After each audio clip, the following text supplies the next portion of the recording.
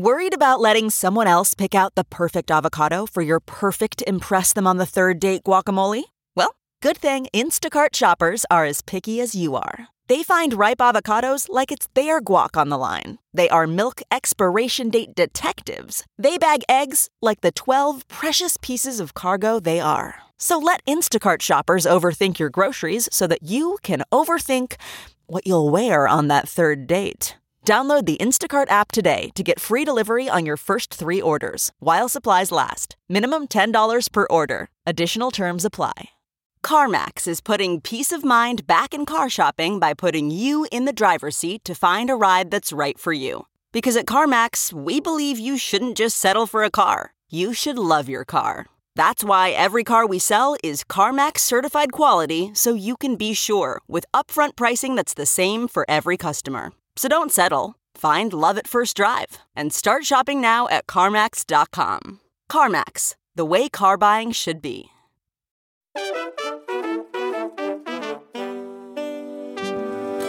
It's Wednesday, February 7th, 2024, and this is Markets Daily from CoinDesk. I'm your host, Jen Sanasi. Let's dive into those prices. According to CoinDesk indices, at 8 a.m. Eastern Time, Bitcoin was trading up slightly on the day at $43,044. Ether fared better, up 2% at $2,371. And an update to an Ether ETF, the US SEC delayed a decision on a spot ETH ETF from Invesco and Galaxy. The date to watch is still May 23rd. Today's mover in the CoinDesk Market Index is Reddit's Moon token, down nearly 50% on the day. And despite yesterday's 5-hour outage, Solana's Sol token is up 2% in the past 24 hours. In traditional markets, again, the Nasdaq and the S&P 500 remained little changed in yesterday's trading session. Lastly, in commodities, the Brent crude oil benchmark was trading at $79.09 a barrel. Meanwhile, gold was trading at $2,033 an ounce. For more on the market's action, let's bring in Fairlead Strategies founder and managing partner, Katie Stockton. First thing in the morning, we got to talk about the markets. I've just unpacked what's going on for Bitcoin and Ether, at least. Talk to me about what you're watching this morning. I mean, it's relatively subdued as a day today in terms of volatility. However, we are watching very closely some key levels that are basically in line with current levels. And so there's not much wiggle room, is the way I would put it, for Bitcoin or for Ether in regards to support levels that we're watching.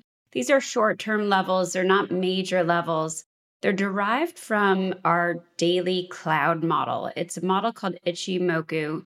It's a very popular among technical analysts, and it helps us understand where there's support and resistance on the chart. Those are potential areas of buying and selling pressure. And it also helps us understand the prevailing trend. And right now, it still does say that the prevailing intermediate term trend is higher. It even says that the long-term trend is higher. But if we were to see a little incremental decline from either Bitcoin and or Ether, both of those would be at risk of breaking the short-term support level. Let's call it roughly 43,000. So if we do see a little downside, we would see this breakdown. It would actually target for Bitcoin a next support of roughly 40,000 and would tell us that the uptrend drawn back to the October low has sort of petered off or reversed, and it wouldn't impact our long-term gauges. Our long-term gauges still do point higher, but we are watching this key level that's basically in line. You and I have talked about Ichimoku before, but for the audience, break it down for us. Why watch Ichimoku over some of the other analyses out there? We watch it in conjunction with other forms of technical analysis, and we're looking at things like the MACD indicator and moving averages. So we are looking at it alongside other tools. And yet it tends to be very relevant. This is Ichimoku for FX. And we've found that Bitcoin and Ether trade a lot like FX and could arguably be described as such, in that they have this sort of global, very deep liquid market. It's trading constantly. And with that, you tend to see this more pure supply-demand relationship. It's not skewed by headlines like we have in the world of individual stocks, for example. So we have a chart that really is very clean in a way. And that kind of chart tends to lend itself very well to Ichimoku, which is designed to create one look of support resistance, the prevailing trends. So we found it really very valuable over time in terms of identifying these key levels. And as mentioned, there is one that's in line. It's just a short-term metric, but we do care about this because the volatility can be so elevated for cryptocurrencies. It is still sort of a high beta area of investing. So we want to make sure to be aware of these short-term moves, which are other gauges right now. The cloud model does point higher, but it's in line. The MACDs point higher. So it would suggest that support actually has a good chance of holding in here, but it's just right in line. So we're watching it closely. In your notes, you also note an important resistance is at 61.8% Fibonacci retracement level. Tell us more about that. Not to get too technical, I guess, but the Fibonacci retracement levels can be really valuable as well as gauges of support and resistance. So our last breakout from Bitcoin targeted an objective based on that Fibonacci retracement. It's around 48,600 or so. And these are objectives that have an intermediate term time horizon that's maybe weeks to months, not years. So this is a nice sort of near-term objective that's had us with a bullish bias of late. We have been sort of on board with this intermediate term uptrend, which of course is being tested. So we do watch these Fibonacci retracement levels. There's none exactly in line, but that's still our upside objective for Bitcoin based on the last breakout that we saw. As you know, last year we saw basing phases completed by both Bitcoin and Ether, and those basing phases have long-term bullish implications for cryptocurrencies really broadly because they are broad-based breakouts that we've seen. So that's our sort of backdrop, our long-term bullish backdrop, within which we watch these short-term metrics to try to help us really time the market and manage risk.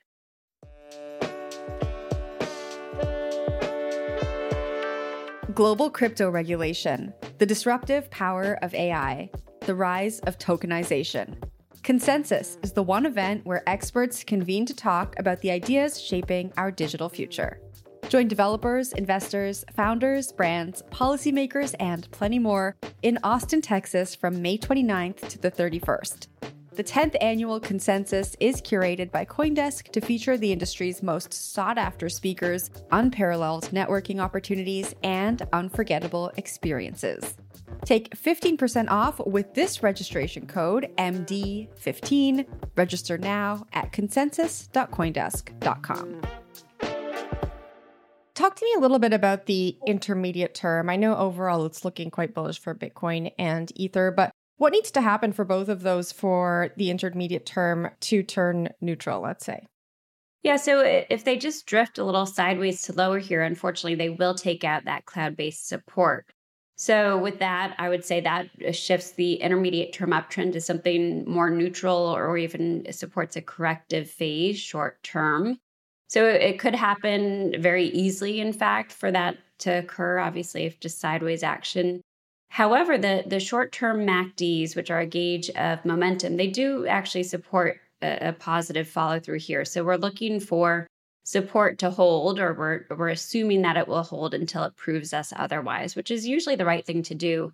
From a technical perspective, you want to trust that an existing trend will uphold itself, right? So the trend is your friend until it ends, right? So if it ends, and we see that breach of support, then of course we'll react to that. So it's somewhat reactive, but it's a way to help manage risk. The trend is your friend until it ends. It's oddly philosophical, I feel, this morning. Yes, there you go. Talk to me about what you're seeing when it comes to the ratio of Bitcoin versus Ether. The long-term trend in Bitcoin versus Ether has favored Bitcoin. So there's a gradual long-term uptrend there favoring Bitcoin. And we saw it accelerate ahead of the spot ETF news. Probably unsurprisingly, people were sort of bidding up Bitcoin ahead of that news, which became sort of a sell the news short-term event.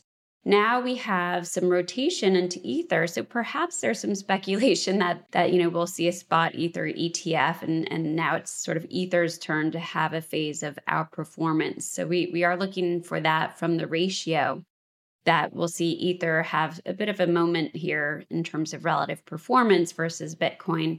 But the long-term trend does still favor Bitcoin, which of course is really the market leader from a big picture perspective.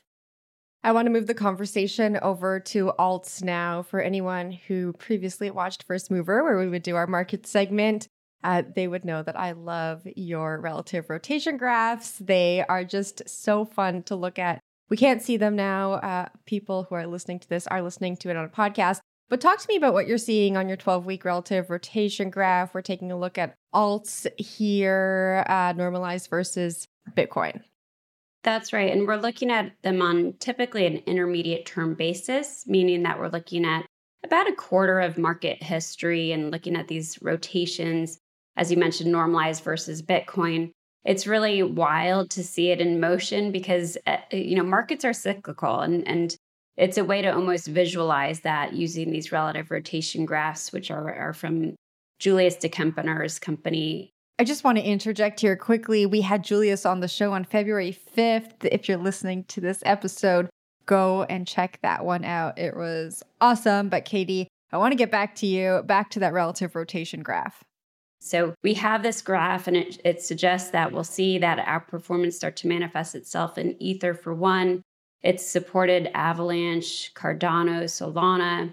And those trends are still there, but they're petering off a little bit. So we'll see how it goes, but the rotations do suggest that we're going to start to see some shifts in here. There's a lot that are very much like close to neutral, meaning they're close to the middle of this chart, sort of the crosshairs, if you will, meaning that the relative performance has been somewhat tight of late. And when we start to see them break away like the Avalanche had done, well, then that's where we feel like we have some opportunities. Tell me about what we're seeing with Litecoin. Of course, Solana and Chainlink, they've been in the news headlines lately, but we haven't heard a lot about Litecoin. And this note said it's showing favorable intermediate term trajectories. That's right. And so I had to look down at my RRG there. There's so many to watch. But the Litecoin it has emerged from what we call a sort of weakening quadrant. So it's gone from sort of a weakening to an improving posture in the relative rotation graph. It's still somewhat close to the middle, but we do have the potential for it to break away, as mentioned. And that would be something that would support outperformance by Litecoin. And we have seen, when we look at beyond the ratios and the relatives, we have seen certainly positive action in absolute terms, right? So with the uptrend that has been so widespread as of the October lows, and by widespread, I mean even beyond cryptocurrencies, right? We had that in equities as well. We've seen a lot of breakouts unfold on the back of that. And these are not short-term breakouts necessarily, but actually long-term bullish developments that we've had on these charts. So even if we do see Bitcoin, Ether take out their short-term support levels and go into a bit more of a neutral mode here, that's okay because we've already had these breakouts that have the bullish long-term implications. So for folks that are longer term in their objective, which honestly we probably would be, in this market, which is so early in its stages, if they're trying to make a bet long term on an altcoin, I think they just kind of hold through any existing consolidation to take advantage of those breakouts that have unfolded. All right. And if we move completely away from crypto markets now, any stocks, equities that you're looking at for 2024?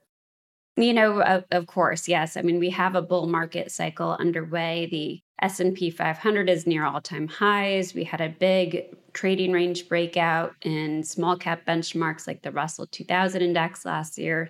So there's a lot to do in the equity market right now. We have much better breadth as of Q4 behind the market, and that means more stocks are participating on up days in the equity market. And to take advantage of that, we are looking always for stocks that have positive technical catalysts. These are things like the MACD crossovers or breakouts above resistance levels, things that are reacting to a long-term oversold reading, which is somewhat commonplace right now. So we have sort of widespread setups to take advantage of, but we still always favor stocks that are in long-term uptrends that have the support of positive momentum, ideally across different timeframes. Katie, thanks so much for joining the show. Of course. That was Fairlead Strategies founder and managing partner, Katie Stockton. That's it for today's show.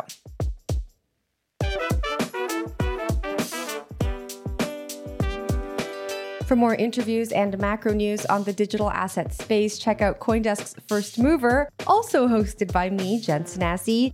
Markets Daily is produced and edited by Eleanor Paul, alongside senior booking producer Melissa Montanez and executive producer Jared Schwartz. I'm your host, Jen Sanasi. We'll be back tomorrow with more Markets Daily.